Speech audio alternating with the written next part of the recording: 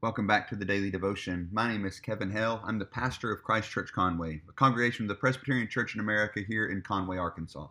The Daily Devotion is a time for us to be strengthened in our faith through the study of Scripture and theology.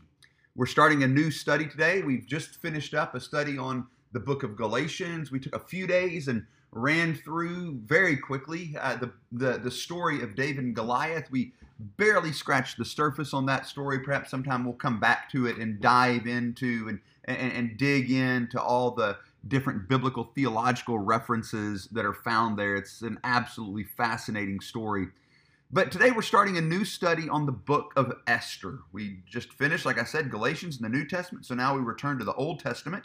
And the book of Esther is a compelling story for a number of reasons. And so I thought we would dive into this incredible little book that is found in the writings, the third section of the Hebrew canon, and give it a look and see what we learn about God. So let me pray for us. And today's mostly going to be an introduction, but let me pray for us. We will read the first 9 verses of the book of Esther, and then we'll jump in. Father, we thank you so much for your word. We thank you for this story that does teach your providence and teaches us to trust you in all kinds of wild circumstances. We ask that you would use this story over these days that we look at it to teach us to trust you. Give us wisdom, we ask, by your Spirit. In Christ's name we pray. Amen. Now in the days of Ahasuerus, the Ahasuerus who reigned from India to Ethiopia over 127 provinces, in those days when King Ahasuerus sat on his royal throne in Susa, the capital, in the 3rd year of his reign, he gave a feast for all his officials and servants.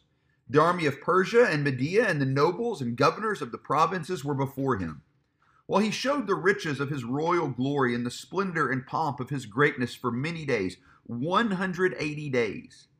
And when these days were completed, the king gave for all the people present in Susa, the citadel, both great and small, a feast lasting for 7 days in the court of the gardens of the king's palace. There were white cotton curtains and violet hangings fastened with cords of fine linen and purple to silver rods and marble pillars, and also couches of gold and silver on a mosaic pavement of porphyry, marble, mother of pearl, and precious stones.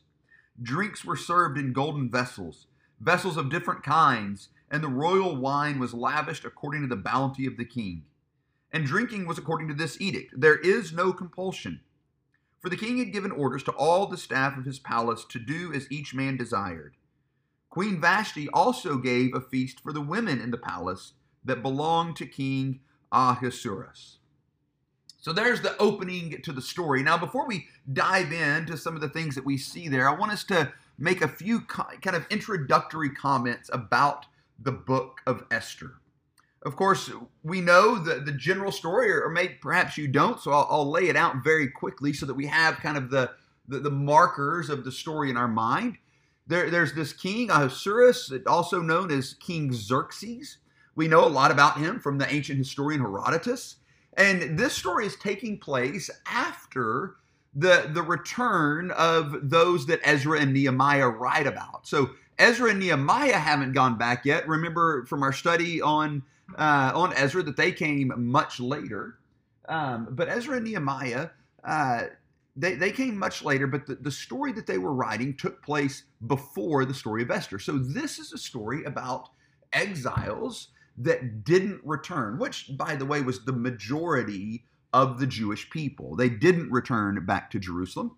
And so that's kind of the setting from a historical standpoint. And King Ahasuerus, or King Xerxes, was over the Persian Empire, which, as the word tells us here, extended from India to Ethiopia. So it was this massive empire. It also, by the way, included Asia Minor. In fact, it included all of the world that would have been known to the king except for Greece.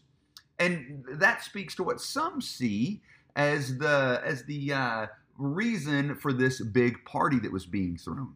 Some people think that what was happening here, and they think this because just after when we think this might have been happening, Persia went to war with Greece, which they lost.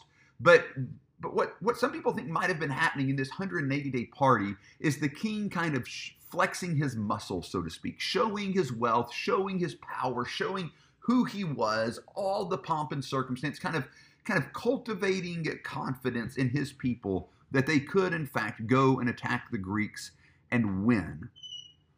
So, as we look at the story of Esther, though, there's as we'll see as we read through it, there's an odd absence, and that odd absence is this: God is never mentioned once in the entire story.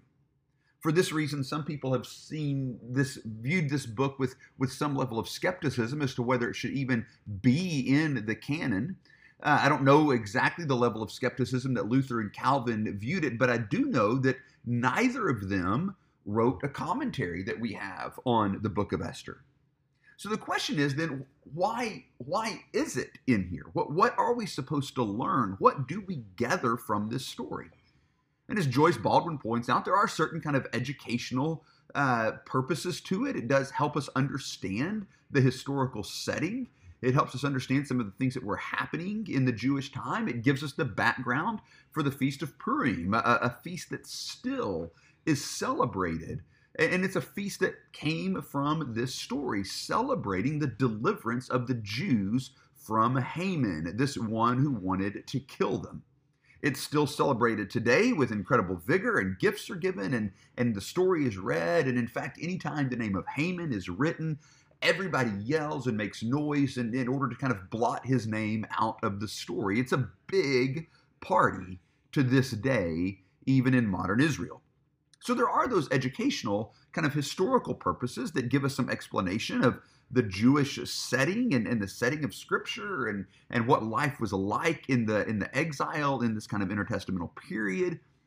However, that's not the extent of what we can learn from the book of Esther.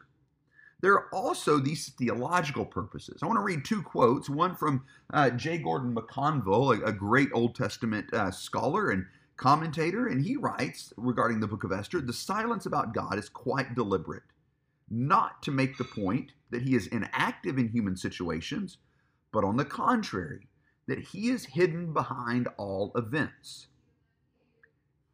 Joyce Baldwin, another great commentator, writes, "In short, the book of Esther strongly supports and illustrates the doctrine of divine providence as it operated at a particular time of danger to the Jewish people who lived under Persian domination." So here we're in this kind of happy providential reality of our own now, aren't we? Because we've been studying the doctrine of God's providence in our Westminster Wednesday looks at the Westminster Confession of Faith. And here we come to the book of Esther, and that's really what this story is about.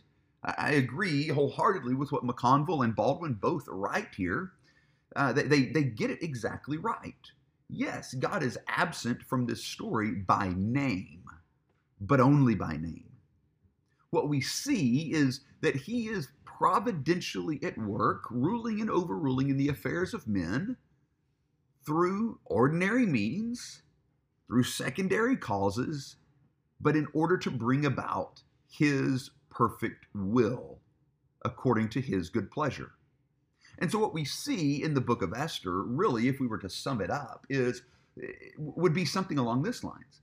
No earthly power, no matter how grand, no matter how powerful they may be, no earthly power can undo God's will for his people. That's really, when it comes right down to it, that's the point of the book of Esther.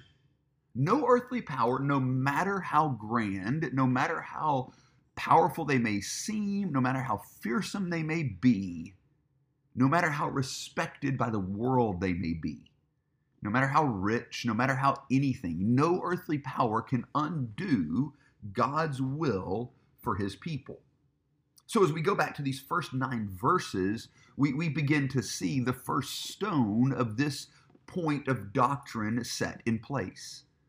As the author describes this party that King Ahasuerus, or also known as King Xerxes, as he describes this party that is being thrown by the king, it presents him as this just astonishing king. He is powerful. He rules. The majority of the known world is under his authority. He has riches beyond belief. He has the ability to throw a party that lasts for 180 days, half of a year, 6 months, a 6-month long party. Probably what was happening was different provinces would send their kings and their governors and their rulers at different times. There was probably for these 6 months just kind of this constant flow in and out of important people into the capital city of Susa as the king continued to display his glory and his splendor, and as it says, the pomp of his greatness for all these days. The point of this party was to show how great, how powerful, how mighty this king was. And then at the end, he throws this 7-day, no holds bar kind of concluding festival where everything is just done up. Everything is beautiful. The most extravagant, the most expensive, the most wonderful foods and decorations and everything. Couches made out of gold, sitting on, streets and patios paved with precious jewels and gems and rock. That's the context of this party. What the author of Esther is wanting us to see right at the beginning is that if anyone, based on earthly power, based on earthly importance, based on earthly reputation, based on earthly wealth, if anyone was in the position to thwart God's plan for his people, it was this guy. If anyone could undo God's will, if anyone could stand against it, if anyone had the worldly means in spades, it was this guy. That's what the author in part is wanting us to see here.